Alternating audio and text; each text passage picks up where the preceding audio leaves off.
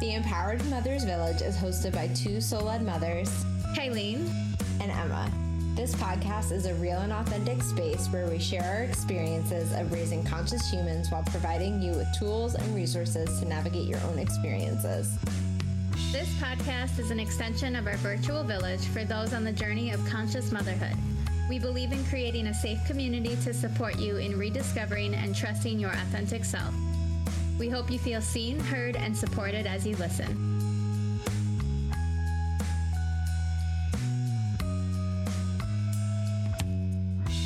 Hey everybody, this episode was recorded in March of 2022.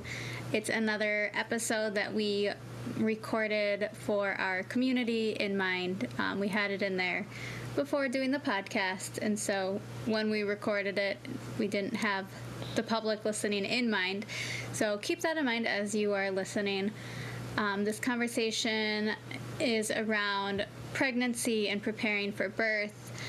I was 9 months postpartum at this point. And then Emma, I believe you were about 4 weeks before your guest date. So yeah, we're just gonna talk a little bit about what we talked about in the episode and kind of what might be different now since we are releasing this to the public months after. We're just in different places. So Emma, would you like to say anything right away? Well, I gave birth, so that's a pretty big difference. Very big difference, I'd say. Very big difference. Oh. Hold on. I forgot to preface that we have our babies with us. We're hardcore living this mom life. Khalil just totally farted so loudly. And I guarantee you're going to be able to hear it. So, but I was going to preface that we're both here with us. Robbie's sleeping, Khalil's chilling and nursing. And then he had to do that because I forgot. So he's like, here, I'll remind you, Mom. So they're with us. We're just living the hardcore mom life. I didn't hear it, but I believe you when you say it will be on the recording because it totally is right by the mic. What did we talk about in that conversation? I mean, I feel like there's so much I could say about preparing, but I kind of have a little spiel based on me like processing my birth story and kind of all that.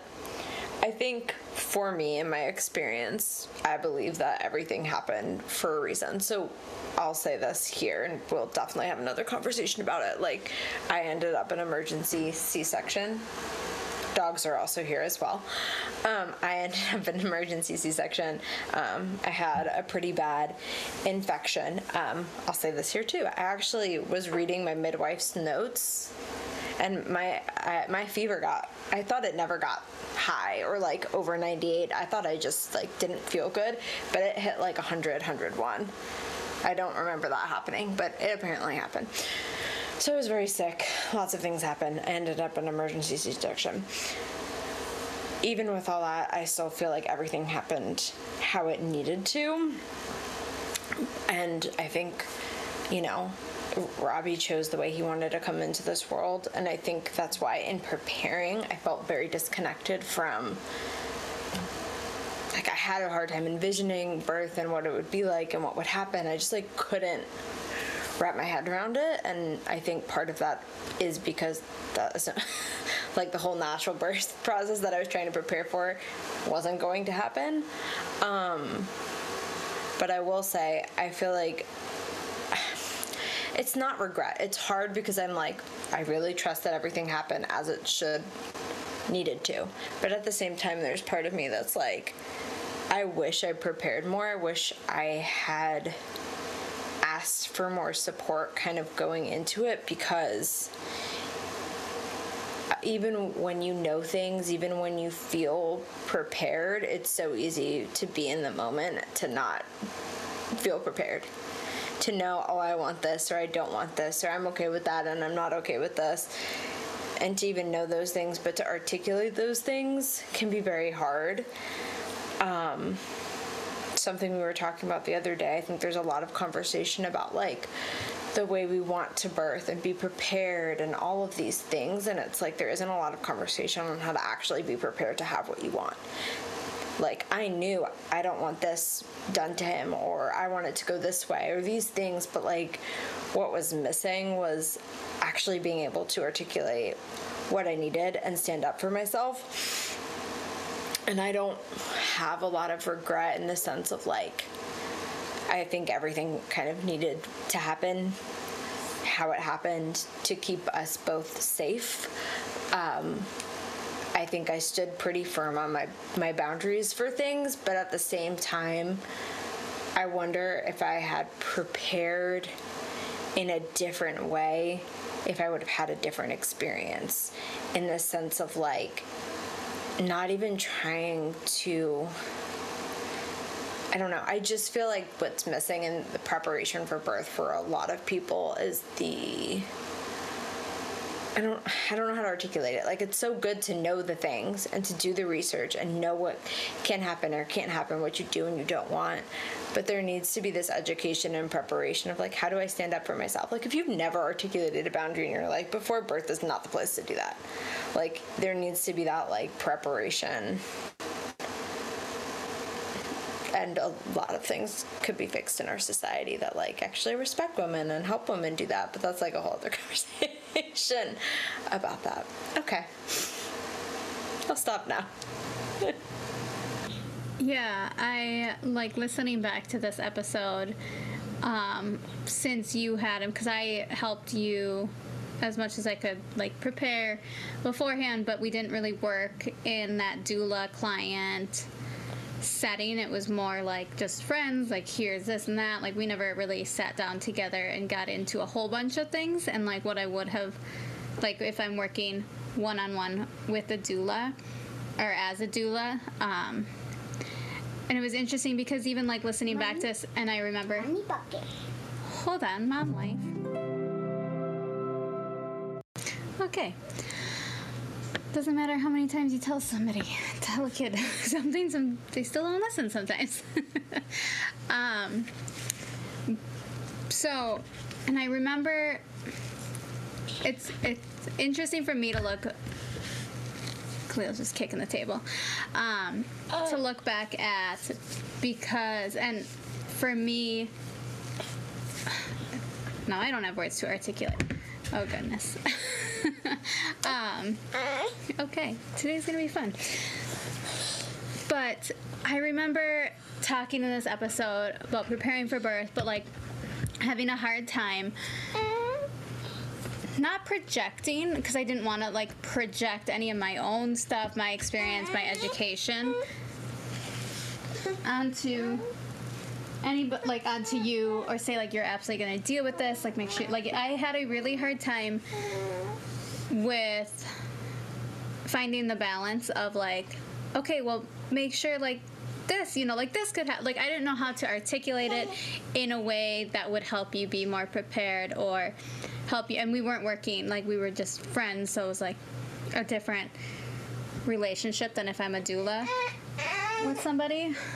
We're just having a day. I'm gonna pause. I have something to say. Okay. Yeah. Yeah, I think I understand what you're trying to get at there, and yeah, it's a weird thing to look back on, because I think they're, I don't know, I had this feeling the whole time. I'm like, am I just not,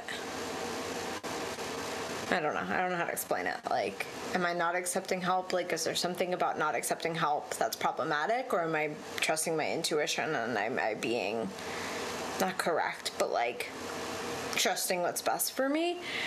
But I have to say, probably very quickly after I gave birth, I think it might have been on the way home from the hospital, I don't even know, it was very soon after, where I was like, yeah, and next time we're hiring a doula.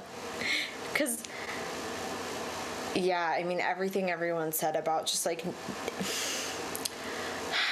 I don't know, because I felt prepared and I knew what I want and I didn't want, I mean, everything still happened, right? But so it's not there that I felt that I needed the support. Actually, maybe it was. Like, it would have been helpful to have a conversation with someone other than my partner in those moments, because I could not think. And I was so sick that I couldn't even, like, imagine something else happening, even if I knew what that other thing was, or what the consequences of some intervention might have been. Like, I couldn't even fathom it, because once I hit a certain point, I was like, get this baby out of me. I'm just so done. So having support with that, someone who had, like, a clear head and a clear brain, would have been so helpful. But that's not where I was looking at it from, because I was never thinking it would ever get there. I was like, I don't need someone else to touch me. I don't need someone else to, like, hold my hand or whatever. I want that space and I want that privacy. And now I'm like, oh my, it's not. That's not all they're good for. But I don't know. Again, it's a whole other conversation, but it's an interesting territory of, like, I don't regret it, and I don't want to, like, fill myself with regret, because I don't think that's real, but it's interesting to look back on it and be like, Yeah, I will say, because I had a C-section with my first, we talked about this in this episode, and then I had a successful VBAC with my second, and when helping, because I had taken my doula training last fall, but a huge part of, like, the reason I'm going into this work is to help women have the birth, but to help them learn how to advocate and work through kind of these scenarios ahead of time. And then, because birth isn't the place to then, like, try and figure it all out. You have to almost have it goes beyond the research. You have to do the mindset work ahead of time. But the thing is that it's hard to help a woman understand that before she's in it, without projecting or, like, telling somebody that this is absolutely how it's going to be, because it's not. Some births, and then we have our things with, like, the medical system, and it's a whole thing. And so it's hard to, like, not project the fears, but that's what you're going to end up facing in there. Like, especially if you're birthing in the medical system. There's different levels of it, but like, you were at a birth center with midwives, but because they are, like, they call them midwives, so they were way better, like, whole other conversation, right? And we don't need to get too far into it, but like, looking back, because I do remember even having, like, recording this conversation and just trying to be careful of how I said things, because I didn't want you to feel a certain way, and I'm like, and then you ended up having this experience, and then it really just solidified for me, like, no, I have to figure out how to talk about these things with women and help them work through it before they end up in that situation. Because I was talking to your partner, like, we were texting during your labor, and I was, like, trying to send him, like, things, and, like, I'm like, dude, just, like, call me now. But... And I just wish I could have, like, been there, and then I'm like, okay, like, I needed to, like, I should have just found a way. You know me with my procrastination, and, like, I was like, I want to do all these things, but, like, facing and actually doing it is a whole other story for me. So, but yeah, I think it just solidified for me that I actually, like, really, like, this is the work that I do need to be doing. I need to help women realize ahead of time, because that's just it. It's hard to help a woman prepare ahead of time, because we don't talk about it. We don't talk about the actual birth and all the stuff, because the medical system doesn't want us to talk about it ahead of time and all the things, because they want a woman to just get in there and be vulnerable and be like, here's all this shit. Here are all these things, and you can prepare in the research part, but yeah, you have to do the mindset and the, advocate, like, being prepared to advocate for yourself, and then having your partner, whatever support person you're having, being able to do that for you. And it's a whole thing, and we'll get into more of that, but yeah, so this, I know this episode talks a lot about preparing for birth, and yeah, I could talk about this all day, because that's what I'm going into this work of, birth doula, mother doula, all of it. But I'm passionate because I had a C-section after a long labor, and yeah, there's a very interesting dynamic around the whole, I don't know. There's just a lot. There's a lot that we need to change and fix and talk about. So, I don't know. Do you have anything that you want to add? Yeah. I just want to say I think C-sections get, like, demonized, and I don't think that's our intention, and I'm not saying it from that space. I don't think you are either. And connected to that, even if it doesn't seem like it, I just want to say that to you and to anyone else who's listening, I think there's such a need for people who can talk about the preparation like you were speaking about, because I think there's such a gap. I think there's such all or nothing thinking, which will be the next episode, around birth, around pregnancy. It's either one way or the other way, and I think there's such a need for some middle ground and people who can hold space and say, like, hey, these are the things that can happen. Here's to be prepared for all your scenarios. I think there's a lot of clout given to certain options, to the point where I automatically felt like I should feel shame after I ended up in a C-section because of things that I was consuming on the internet and things I was reading and hearing people talk about birthing in a certain way. So I'll just say, I think there's a middle ground, but I think there needs to be more discussion around that, and for people to actually understand that and it not be so this way or that way, good, bad, because it's not. There's preferred preferences, and then there's other things that happen. Yeah, there's definitely, like, the balance, and it's tricky to find the balance of talking about it all, where you don't feel like you're shaming people, but you're also trying to, like, kind of not wake people up, but just prepare people, and there's just so much to it. So yeah, I think we'll probably leave it there. This is definitely a very unfinished, even just the intro here.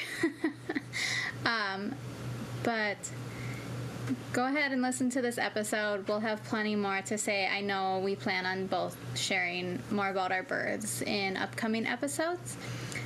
So enjoy the show, and we will talk to you soon. Hey mamas, this is Emma and Kylene. Today we are going to be having a conversation around prepping for birth and delivery, possibly some of the pregnancy journey. See where it goes. Emma, if you wanna share, I guess I can share first since I'm talking. Yeah. But this one he'll be 9 months in like a week. So I'm 9 months postpartum. So I was doing this work about a year ago, which is crazy to think about that much time's passed already. So yeah, if you want to share where you're at. I'm 4 weeks away from giving birth, possibly.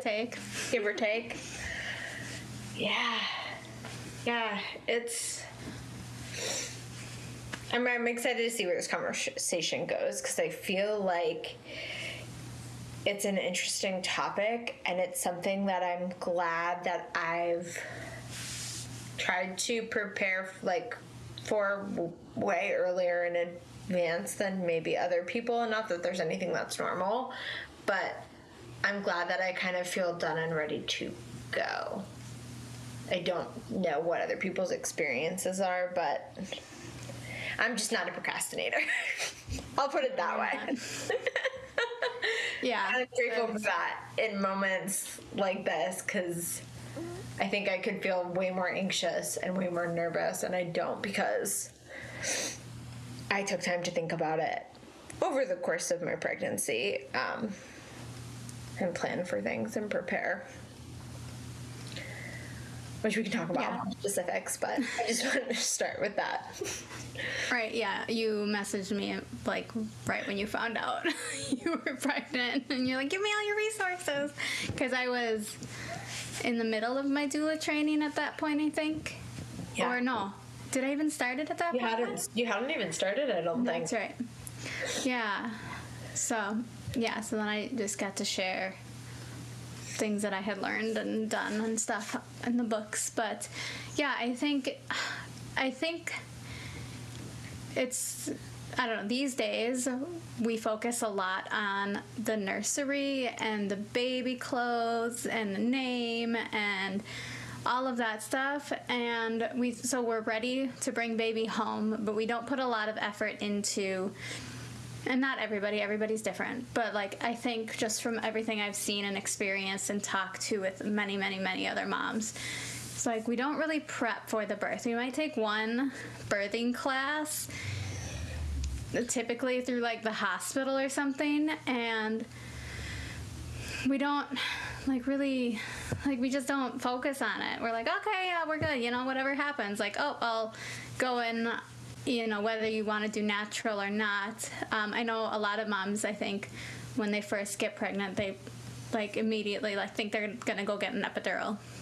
And so just even that, which there's nothing wrong with that if that's what you choose to do, but then they also think that they're going to get the epidural and then nothing else needs to happen, kind of. But there's still, even with an epidural, there's lots of things that you're not just like immune to, your baby's not just going to fall out of your vagina because you had an epidural, which I think is kind of like what we think. Like, I think that's kind of like, I don't know, not what we think, but it's kind of portrayed as.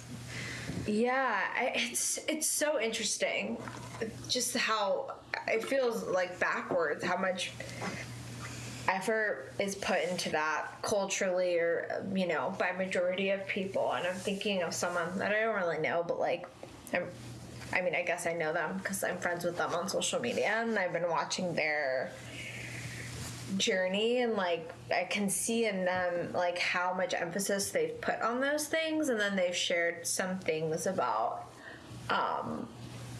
like their birth and their plans for birth, and I'm like, it's so backwards how much effort people put into all those things, but they don't research or they don't look into like what their options are. And that's not to judge anyone's options, but I was just thinking about when you were saying that, I was like, because it is backwards and pregnancy makes us tired, like we only, and just generally we have a limited amount of energy. And when we're spending so much energy researching the best this and the best that for like the nursery and the baby, like there isn't time to research like, what are my options during labor? How do I prepare for this? How do I prepare for that? So it's almost, I wonder if people are like, just don't have the space for it versus it being like, I don't even care about that. Or both. Well, I think that's probably because, I mean, you're only pregnant for so long. Like, there's a limited amount of time that you actually can fit in all of that. Like, yes, you do need to be prepared to bring a baby home. Like, there are things you need. And, like, it's great to, like, do that research, too. But, like, yeah, and no one talks about the actual birth. Like, we talk about going to the hospital, and then it's, like, this void of time. And then, oh, she had the baby. Like, we don't talk about, when I say we, I don't really know who I mean. I think I just mean society in general, because there are people that talk about it, and like depends who you follow and what you consume. But like, you do have to seek it out. Like, it's not common if you don't seek it out. Like, you might not know that there's actually quite a bit to prepare for, and like, and that. So my experience, I'll just share some of my experience because of how different it is. Like, it is. So with my first, like, I did, research, but I didn't really like super dive in. I didn't read any books back then on it. Like, I used Pinterest. This was in 2000, what year was he born? 15? I had to think. And so, like, I don't know, I was like using Pinterest. Instagram wasn't like huge back then. And then there was Facebook. So it wasn't like, there weren't like really influencers yet. Like, there weren't a lot of people talking about, like, Pinterest was probably the main source of different kind of information. Yeah. And so I got stuff, but I got a lot of like baby hacks and like, like all that. So I was like following, I remember, like, I still have a board from back then about like labor, and I dove in like random things, but like nothing solid. Like, I didn't know much. I remember looking into a doula, but I couldn't afford it. Like, I was teaching, like, it was my first year of teaching. Like, I started in August and I had him in November. So like I was like teaching full time like for 2 months, like just like on contract for the first year. So like I can go afford it because I think the doula was like $5,000 or something. And it's like I really wanted it. I couldn't afford it.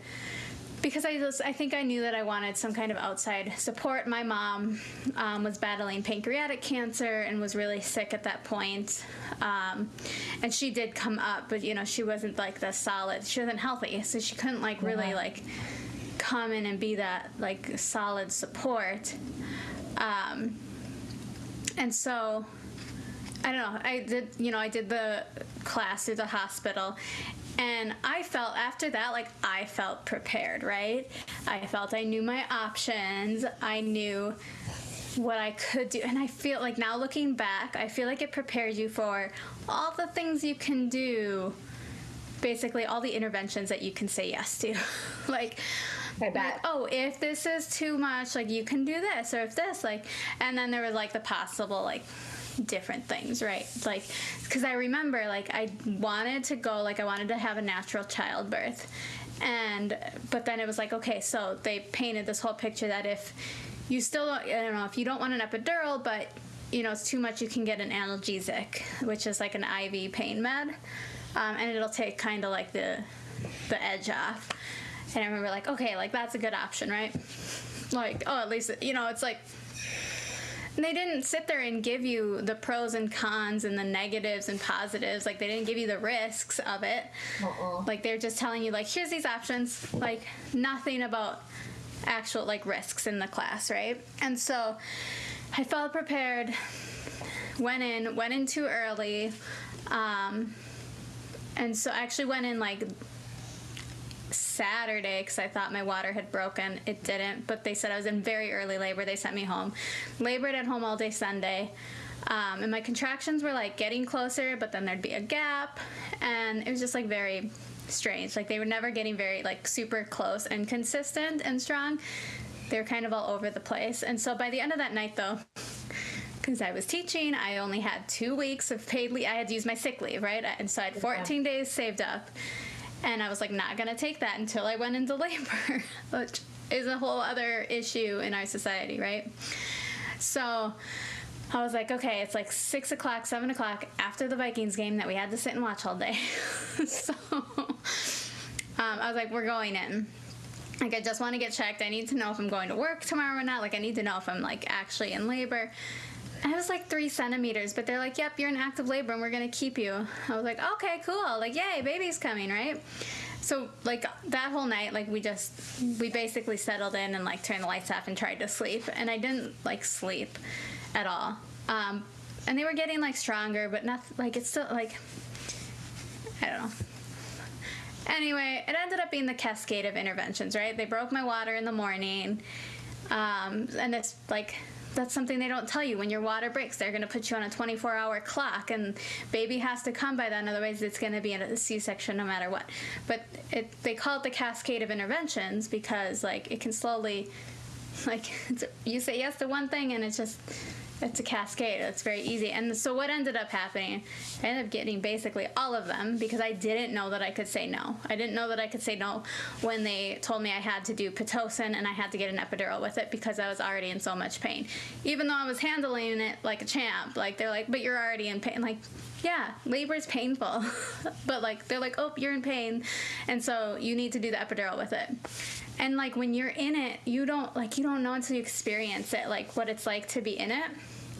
And so you need to know you can say no, like, because when someone comes up and offers you this thing that's going to take all the pain away, it's a lot easier to say yes if it's offered to you. And I heard a lot of stories when I did my doula training about that too. And, like, even, like, moms completely handling it. Yes, it's labor, but, like, the second someone, like, offers it, they're just like, okay, because, like, yeah, it's like offering a kid candy on a plate at that point, you know. It's so easy to say yes. So, but I ended up in a C-section that Monday night, because he just wasn't coming out. I dilated all the way to 10. I pushed for 4 hours, and he just, like, wasn't coming out, and they didn't know. And he ended up being face up, and they had no idea until they, like, cut into me. They're like, you could hear him crying in there. And then they're like, oh, that's a nose. Oh, he's face up. Oh, he wasn't coming out that way. But they had no fucking clue. And that pisses me off still because... They didn't check your stomach? They knew he was head down. They didn't know he was face up. So,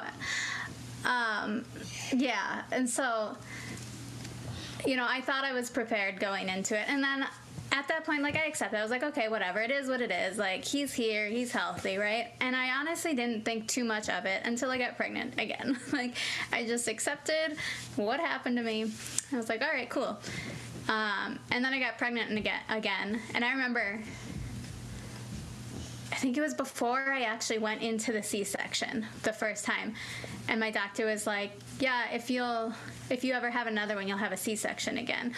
Or you have to, and I don't think she said it this time. She's like, oh, next time will be easy because you'll have a C-section, something like that.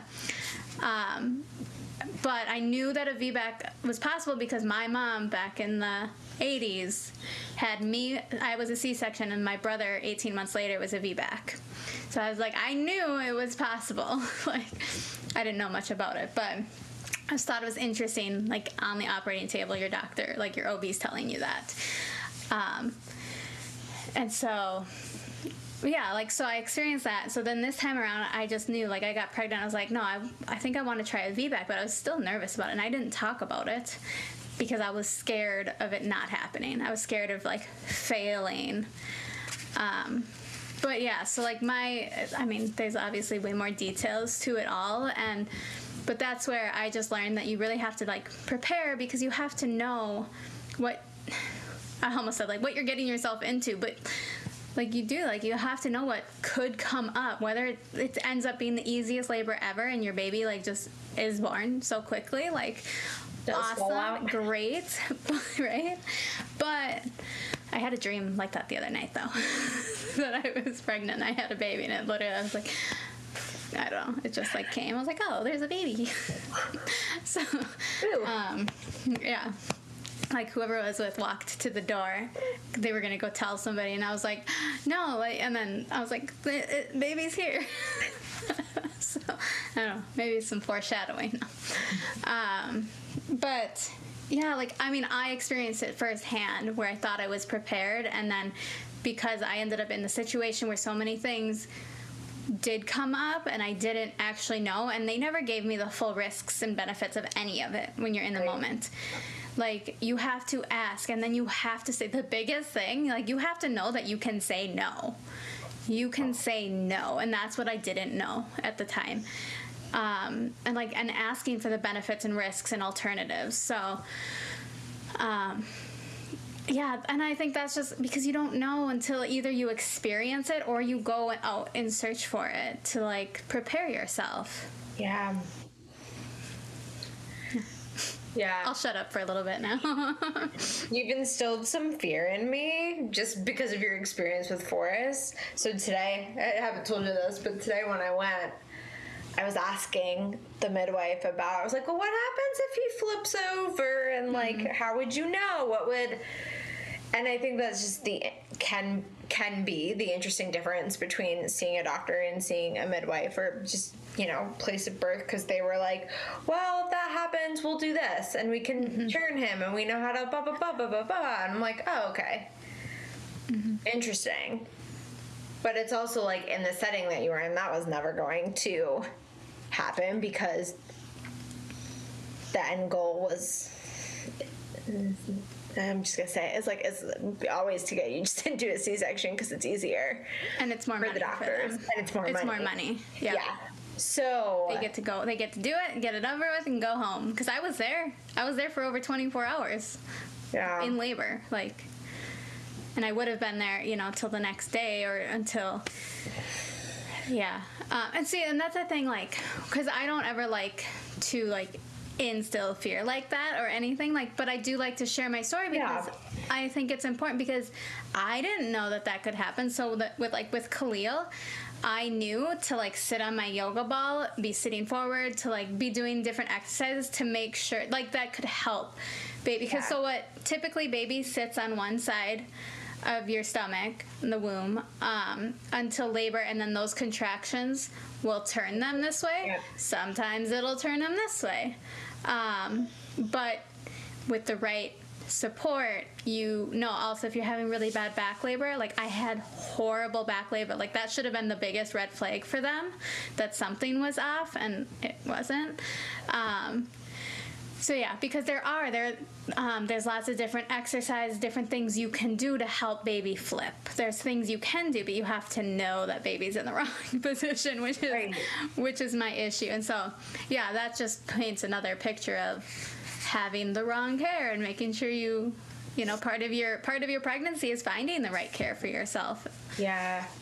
And I think it's good to have, you didn't mean to make me scared, but once he was like head down, I was like, oh, well, I could still flip, so like we need to talk about that. Looks like, I don't think he's gonna flip from head down, because I'm pretty sure he's running out of room in there, but that's not the point. But I think it's good to talk about those things, because I don't think people should be running around instilling fear. I think there's a way to talk about things. Like, you've always talked about it in a way that it's your experience and your thing. And yeah, but we're just close. So I'm like, yeah, but I think, I don't know, it's hard. Like, you have to be careful who you ask about their experiences, because the way that they're going to deliver it is going to be different. But I think it's helpful to know those things, because I don't think I ever read about that in a book. Like, I've never come across that specific scenario. But knowing that allowed me to ask questions about, like, well, what if that does happen? How would we know? What would we do? And I just want to add, because he was head down. He was just, his face was up. Yeah.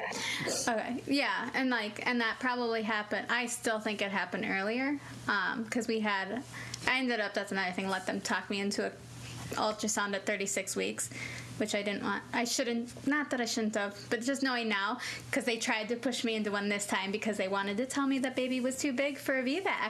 Yeah. So I said no, because I knew, because I prepared myself, I knew that was a possibility, because the OB that I met with, she did not want me to go. She told me I had a 1% chance of having a successful VBAC. Like, there's so much. But why are people so mean? I know. I like bitched to the midwife after having him too about her. I was like, can you go tell her that I did it? I was like, yeah. And I said something kind of like snarky, and like, not like I was like joking, but like whatever. And so I was like, yeah, like she just, and they're like, yeah, she really likes to like err on the side of caution. And I was like, well, that's bullshit. Like, that just put up another like hurdle for me to have to get over as a medical professional telling me that I can't do it. Like, yeah.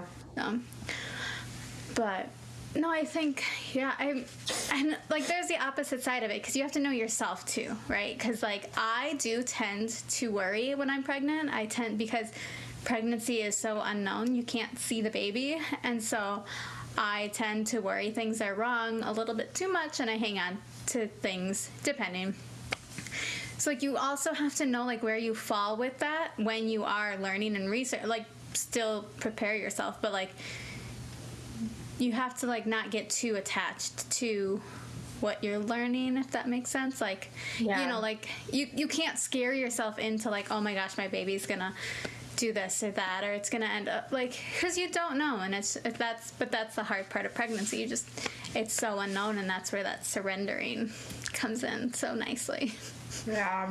I also think that's where, like, if you're a procrastinator, and pregnancy is probably not the time to change that behavior.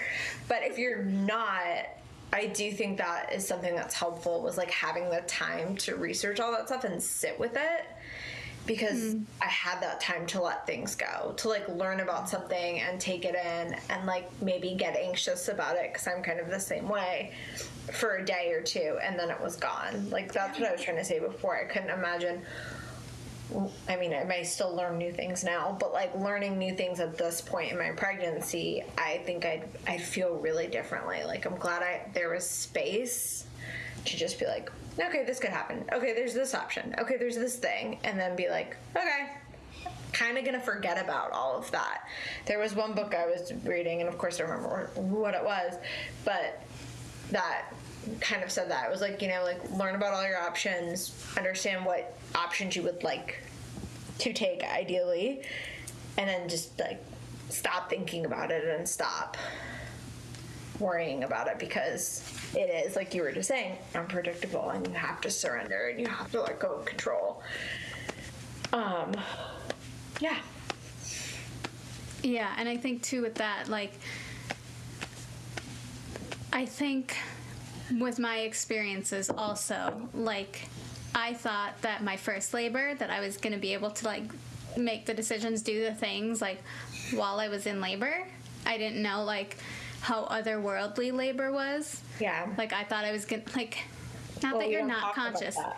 Exactly. You're very, like, not that you're not conscious, but you're not here in this world in those contractions and, like, between them, depending on, and everyone's experience is different, but, like, you go into, like, women go into this, like, trance, especially in the contraction. And then, just, like, from what I learned with douling, there's a whole thing, like, there's this whole, can't remember what she called it, but there's these three things, and they're either, there's a visual, so there's like a primary, secondary, and a third or whatever, but they might be like visual, so they like during the contraction they might they're going to stare at one thing. Then like auditory might be second, and they might be hitting third, but there's one that's going to be the main thing, and then there's a like second one. There's always going to be three things, so it's like kinesthetic, and when they lose it, and that's why a lot of women, when they get to, we don't talk about that too, because you can labor beautifully at home and then get to the hospital, and a lot of times labor will stall for women because they're out of their element, and a big part of it is they let that go. And so they have to get back into it. And just knowing that, like, I didn't even know that was a thing, like, until my doula training, which I did after having Khalil. And so, like, because that's one thing that's nice to know, because, like, that's the other thing is, like, part of the preparation is getting your partner on board and, like, trying to, like, talk to your partner about all of this, because they are going to be the main support, and they're going to be the number one person during it, because you're not, I'm just going to say it, like, you're not there. Like, you're there, but you're not there. Like, you can't fully make decisions. Like, you can, but it's just harder, because you don't want to have to be pulled out when they come in and, like, say this. You don't want to have to, like, sit and be like, okay, wait, what do I need to know? What do you need to tell me? And then for them to sit there and tell you while you're having contractions, you know, or waiting between, like, you want to stay in it, because the more you stay in it, the better your body's going to do. And, you know, like, so, and they don't talk about that. So, like, I thought, like, oh, I couldn't go learn all this stuff. Like, the first, like, I didn't tell anything to, like, Forrest's dad, like, before labor. Like, we didn't, and he had another kid. She also had a C-section. I can't remember. I don't think they did much of labor. But I can't, like, I don't know. Like, I just thought, like, oh, we'll figure it out while we're there, right? Like, and I think that's a lot of people's thoughts. I think that's the norm these days. We'll figure it out when we're in labor.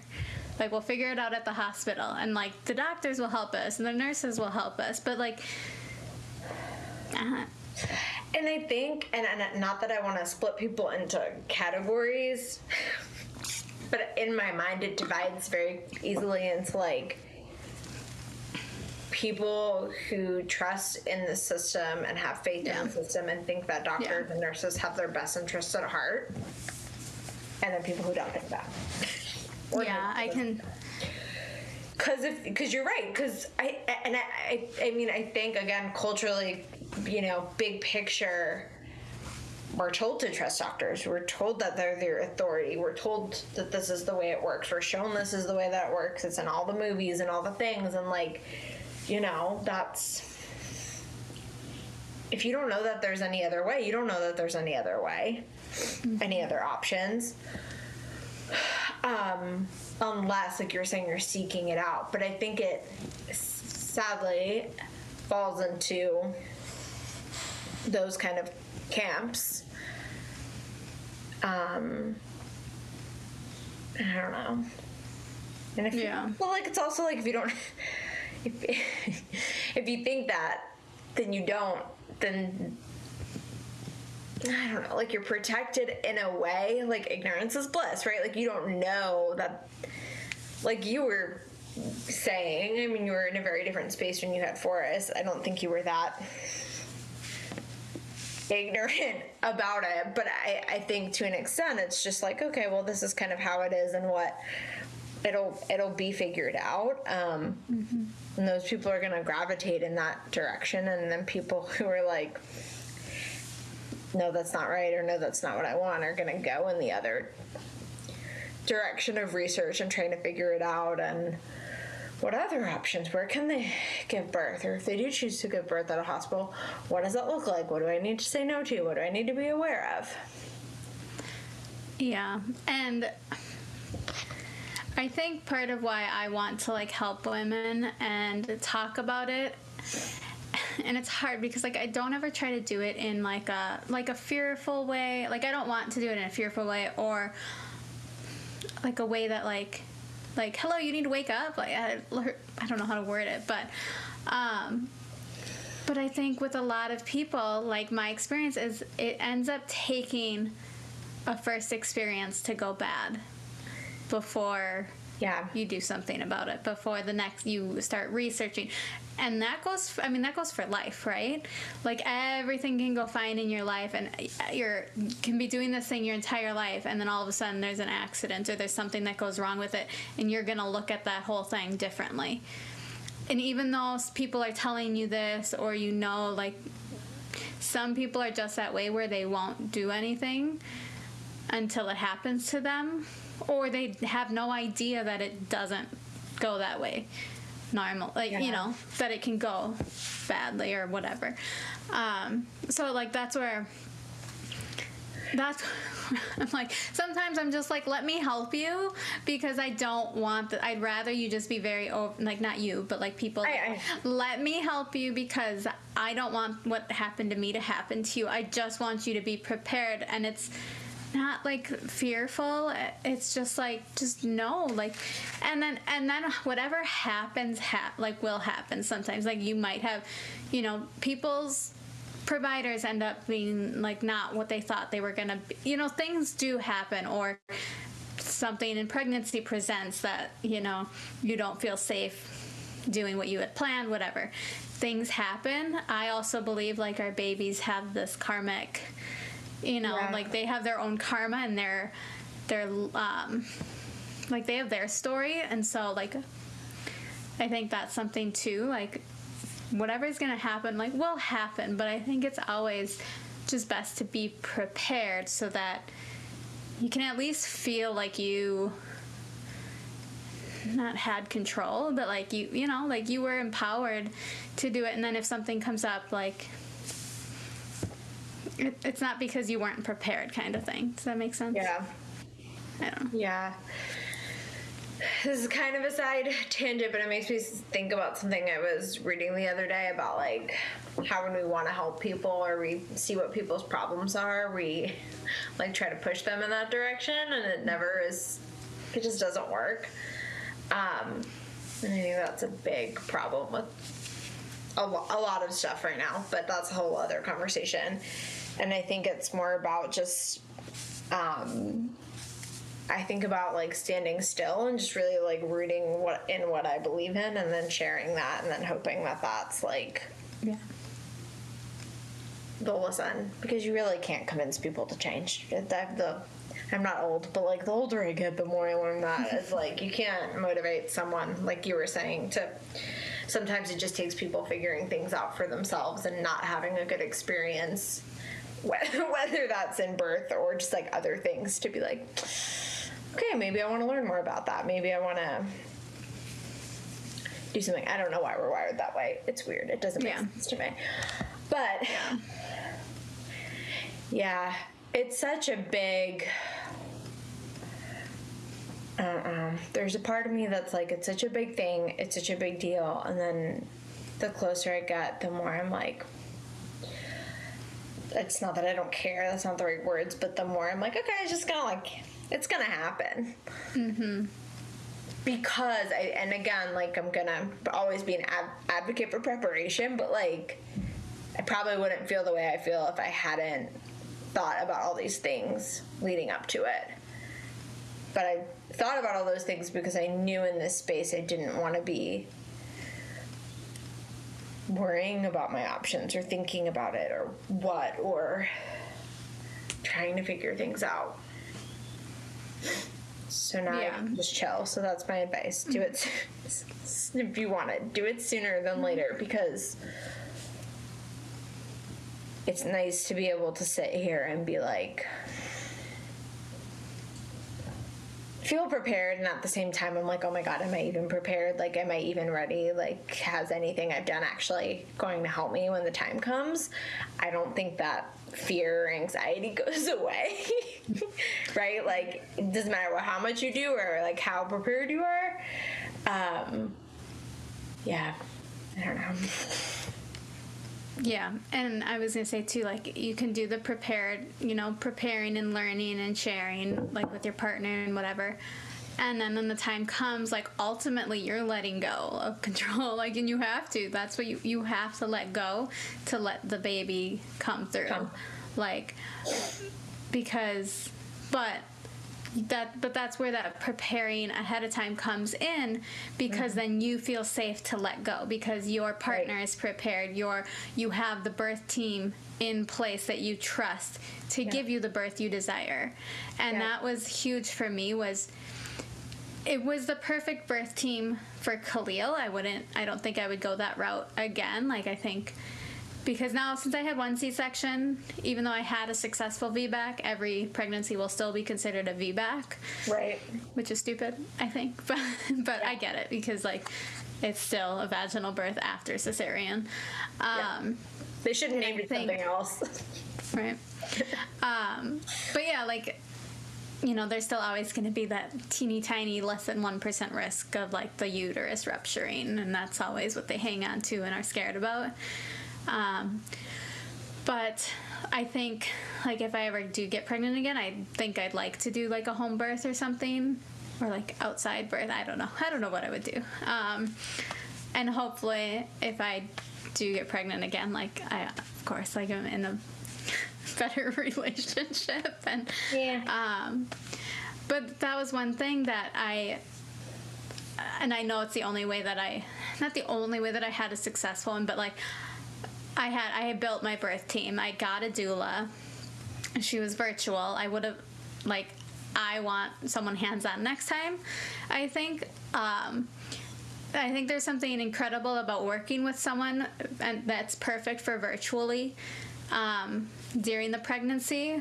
But then I think there's something, like, because I plan to do virtual, like, services with people and stuff, and that's the prepping and the getting ready and everything, and I hope to someday do, like, hands-on birth support, but I think there's something special. I think you can build that too. I don't think you necessarily need a doula, as long as you have your people ready.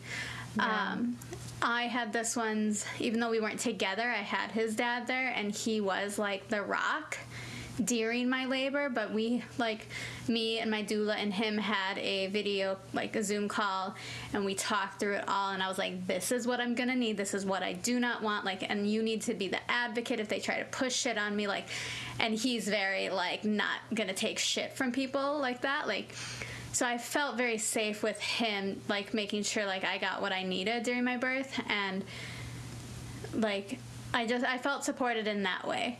Not emotionally, but, it's another thing. Not beyond the labor. But I felt very, during the birth, I felt I had my prep work with my doula done virtually, and that helped, just the mindset work and the getting ready.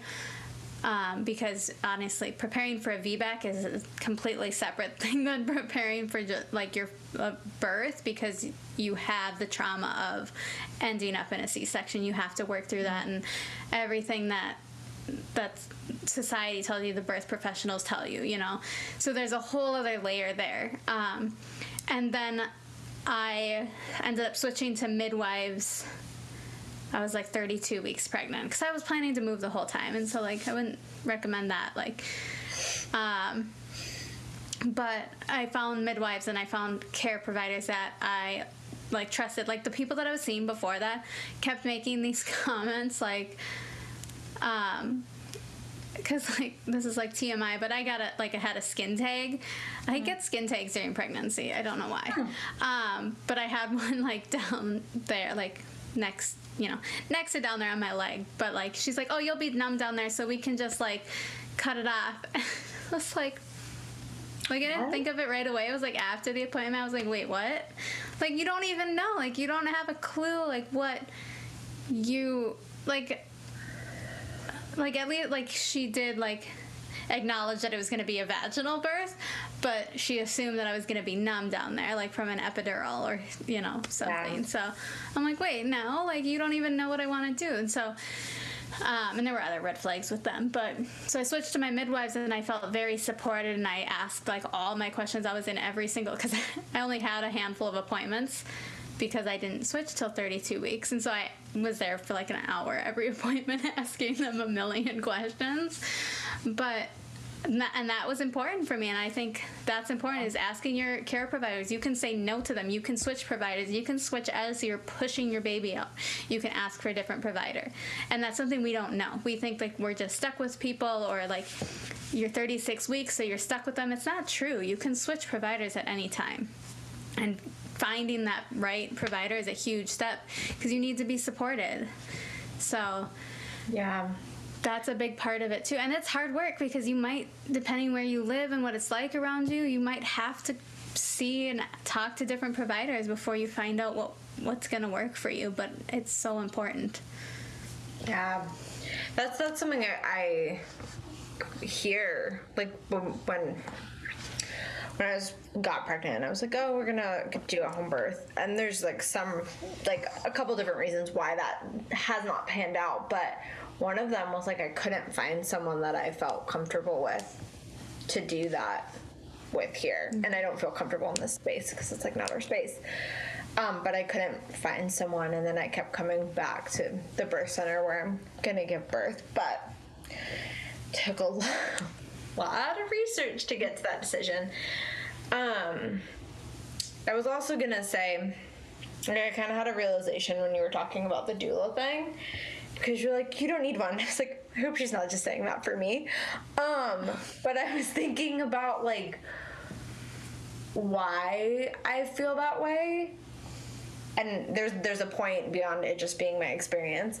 But I was thinking about, well, I really don't enjoy being touched, which is something I need to work on, and is probably going to bring things up in labor. But I couldn't imagine having another person there touching me, trying to help me. Like, I can barely imagine my partner, whom I love very much and is very well informed. Like, it just, like, I know I'm gonna have to go into my zone and whatever. But I just think it's important to, like, know what works for you and doesn't work for you, and know yourself, because to someone else that could be very supportive, but to me and my experiences, it may not be. And maybe I'll go through it and I'll be like, nah, I totally needed one. I don't know. But I think, and someone brought this up on our call last night, like, I think it's really important to trust whatever it is you feel, even if it's doesn't go in line with like other things that you believe. And we want to have a whole other conversation about this, so I don't want to like steal it from that. But I think part of too, like, I really didn't want to let go of the idea of having a home birth, because I thought that's like what I should do because of like my spiritual, natural beliefs that I hold. You know, I was like, God, that's like what I would do. But I kept like so intuitively coming back to the birth center and like looking at it and learning about it. I was like, I don't know, that feels really safe. Like, that feels really good. And then feeling bad that felt true. So just I say it like it's easy, but really trusting what you feel, even if it feels counterintuitive to maybe other parts of yourself or other beliefs that you have, or the standard of whatever you believe or associate yourself with. Yeah, and I think I have like 2 or 3 things to say from that. Okay. But it's interesting because I had seen a post earlier today, because it's interesting that you immediately went doula and hands-on in your mind, because that's not necessarily, I mean, because the post that I saw, they're like, it was a doula doing hands-on, but the post was like, doulas don't just give you emotional care and put washcloths on your head. Like, so it's funny because you had the hands-on, but apparently other doulas think like, or other people think doulas only do like that. But that's what, like, a doula is really there for whatever you need. Sometimes, actually, a lot of times, from what I learned in my class, like, the partner is the hand, like, and the person might not want hands-on. That's completely, like, fine. Like, it's obviously 100% what the birthing person wants and needs. And if they don't want hands-on, no one should be touching them. But there's other ways. And so but a lot of times a doula is more supporting the support person in the birth. And then just checking, and then a lot of, it depends. Every birth is completely different and everyone needs different things. So I thought that was interesting because that's where your mind went with a doula. And then other people are thinking doulas don't do shit. But yeah, doulas are really there for whatever, like, the birthing person needs. And for me, the reason I'm going into it is more to help with the birth prep. Yeah. And, like, the mindset and the getting ready, just being there, being a sounding board and helping someone navigate all the decisions and being ready, like, to, whatever comes up. And then also, if needed, like, being that advocate in the moment if they need me to be, and helping with those situations that pop up so the mother can just stay in the zone. Because that's what I think of, like, someone just be there, like, be that... Like, let the mother labor, like, doula and support person, they can be like the go to them, and then they'll figure it, they'll obviously, birthing person has to say, like, yes, no, whatever, like, it has to be their decision, but rather than a doctor in their face, like, what do you want? Do you want this? Like, no. So, yeah. But, yes, as far as... because it's interesting, everything, depending on where you fall, like, you feel like you should do a home birth because you're in the spiritual, or you don't believe, like, the system is safe or whatever, like. And then also there's a side of, I know with myself, and I see, like, because I think a lot of us know that there are issues in the system, there are issues in the medical system, especially around birth. But also, we are so out of touch with that intuitive birthing nature of us, and, like, and mothering, like, we're so, and it's not us, it's from a line, it's from history, right? So it's not just us, it's because it's been turned, like, it's been shoved away for, like, our ancestors, like, our mothers and our grandmothers, and whatever, every family and all of that looks different, but society in general. And so, like, we're now coming back around to it, but I think of us as kind of a bridge. Like, I don't know, I just keep coming back to this image of our generation being this bridge.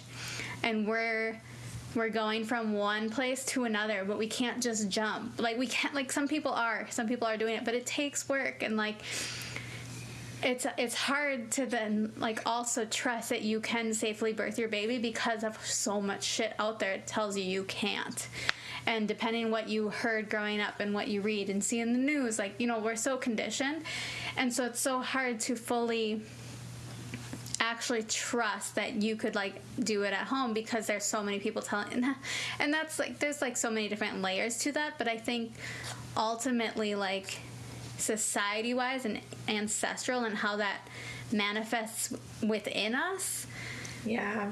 I just think, like, there's some very deep, like, beyond normal deep work that we're kind of doing, but it's hard for us to just jump. That's why it almost sometimes takes, like, these baby steps for us, and, like we have to work through it. Like, you can get pregnant and be like, okay, like, I don't know. There's just, and then there's the people that decide to go do the home birth on the first time, which is awesome, and that's great. But I do notice then they're shaming people that don't, and that's not fucking okay, and I'm over it. Like, I'm like, great, if you have a home birth and it's your first baby, and yes, that's so cool because you don't have, but then you can't go shame. And like, and honestly, like, you can talk, like, but you still have to be careful how you talk about it to other people and about it, because the way people are doing it is so shaming to moms who are still birthing in like a hospital, because they're not acknowledging that. They're not acknowledging all the fucking work that we all need to be working through, and then they're making it harder for moms, because then moms are just shamed, and then when you're shamed, you just shut it off. So, and it's all our trauma. Like, when we're shaming and we're saying, I did this, and however it's being said, like, you're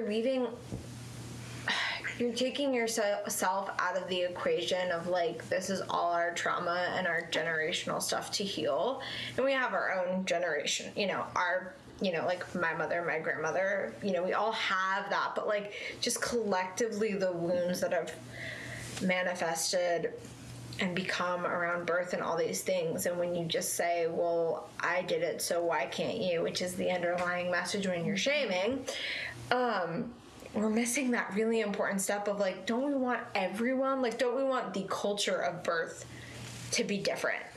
And also, home birthing is a privilege for a lot of reasons, to be able to afford, to have the setup, like, you can't be for everyone, and your experience can't match everyone's experience, but, like, I think the more important conversation or way to use your energy or whatever is to think about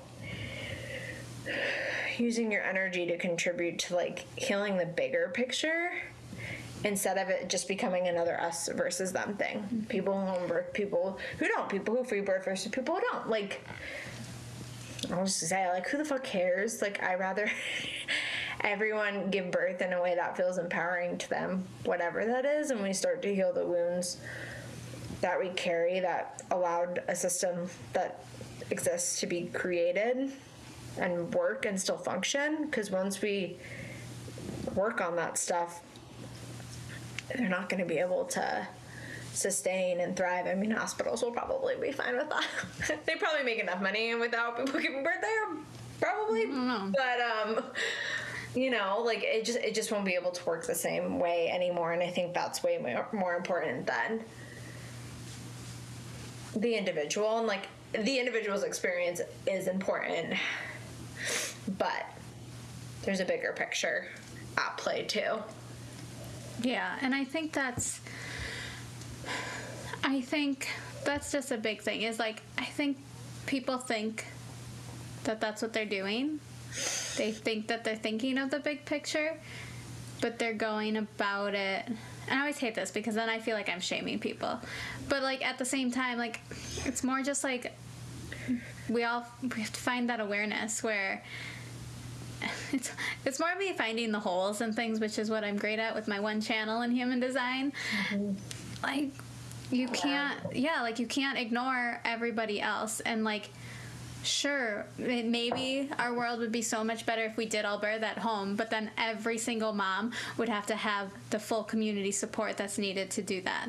Yep. Like, and beyond, there's so much, and there's just so much to it. We have to stop this, like, if I did it, why can't you?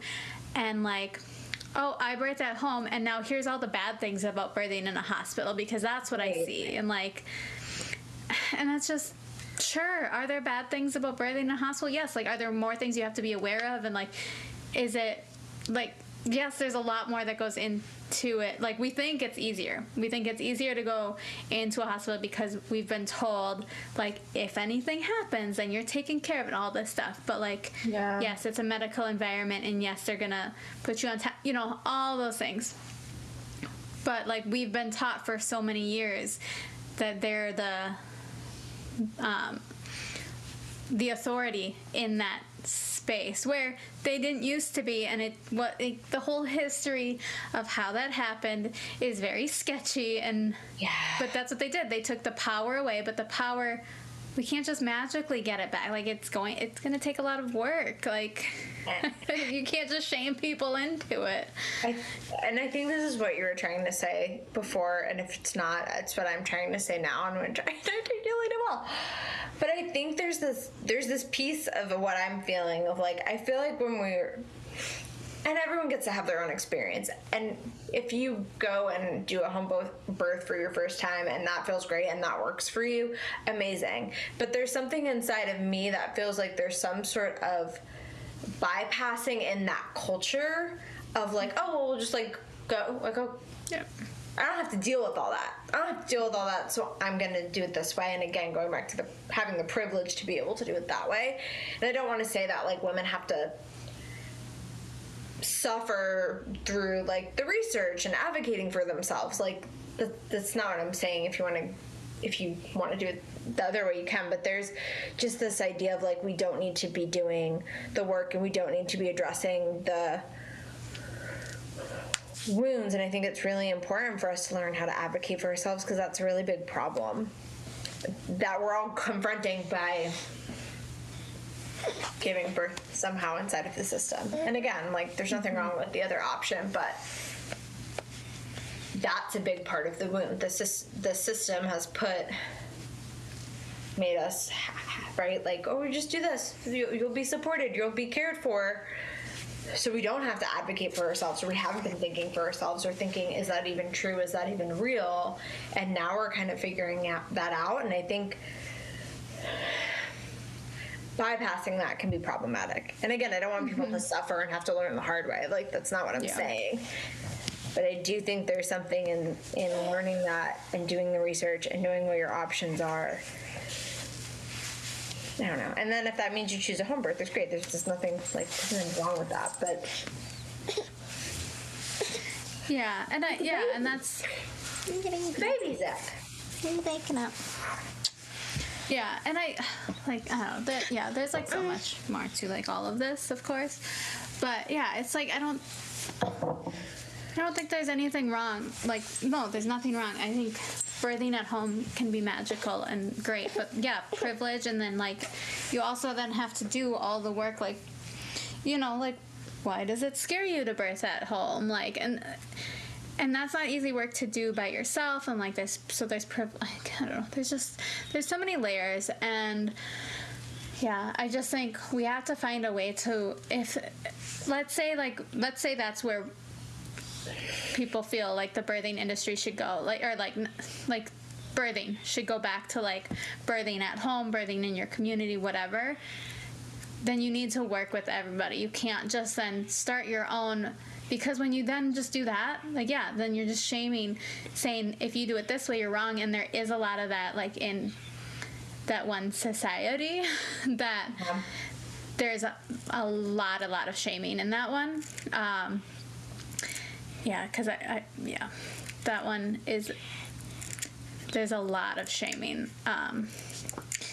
And basically, like, if you birth at all in the system, like, you're doing it wrong kind of statements. So, and it's just like, if that's what you envision, and if that's what you think, like, where we need to head, you need to work with, like, we just need to start working together to make it better for everybody. Like, should a woman have to go in and fight for the birth she envisions? No. Like, we should not have to do this much, like, preparation. Yeah, we shouldn't have to. Like, it is a natural thing. And that's the thing, that's where it's at. It's like, oh, but this is natural. Like, yes, and we've been dealing with all this shit for years and years and years and years and years, centuries. I don't know when it started. I don't remember. But, like, we've been dealing with this, and we can't just, like, pretend that all of this history didn't happen and is ingrained in us. Like, we just can't. We have to. There's a lot of and that's true with everything, right? And I mean, we're talking about this one thing, but, like, you can't go back to how things were, to what a better time was, or to something more natural, or whatever word you want to put on it, without addressing all of the pain and all of the wounds and all of the problems that have come since that time. Mm-hmm. We can't just magically, like, I want to go, like, birth in a hut alone, but like you were saying, like, you need that community support. You need things that just don't exist in our society, or don't exist for everyone as easily in our society. Like, that'd be awesome, but that's not where we are. And everything that happened between that and going back to whatever you want to call it, or going wherever we're going, like, everything in that process needs to be addressed. And I think, like a lot of things, unfortunately, we just, like, want to overlook all that because, well, I figured it out, so why can't you? Yeah. I just skipped all that. Mm-hmm. Or I dealt with it, right? But it leaves... That's why change takes a lot of freaking time. Mm-hmm. Because we're very self-centered, and we think that because we can do it, other people can, and that's how change is going to happen.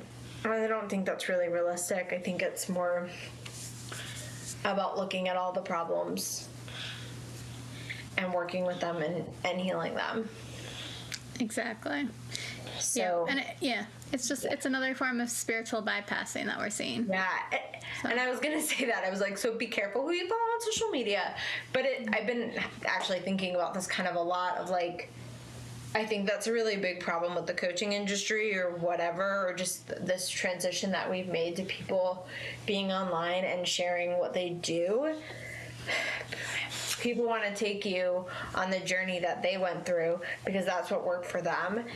And we're struggling with being, like, in inclusive spaces and holding space for people in a good way. And I think we're just moving even further away from that because it's like, well, I did it, so I'm going to teach you how to do it. And it's not actually about holding space for that person and their trauma and their experiences. And also everything we've been talking about of, like, well, what are their cultural norms? What are all the things that have happened that would prevent one? Like, there needs to be this consideration of all of it. And I think what we're seeing a lot with people and things people are investing in, myself included, been there, done that. It's just like, I'm going to take you from point A to point B, and we're going to skip all those things because I didn't encounter them. So I can't teach you about that or help you with that. So we're just not going to deal with it.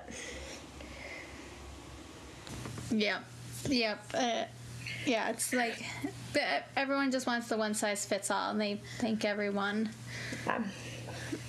is gonna, Yes, I agree. Yeah. Hi. Are you done? Come say hi. Do we have anything else you want to share? I know we're at about an hour or a little over an hour. Probably.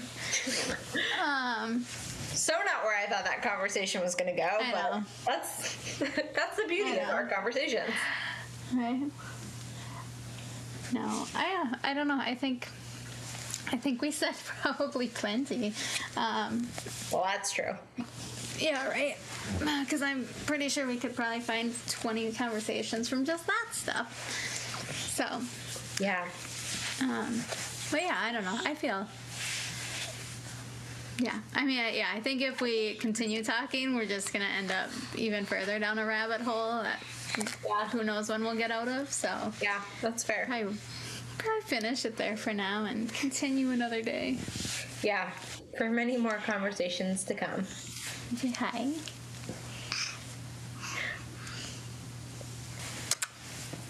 All right, guys. We'll talk to you soon. Yes. Bye. Bye.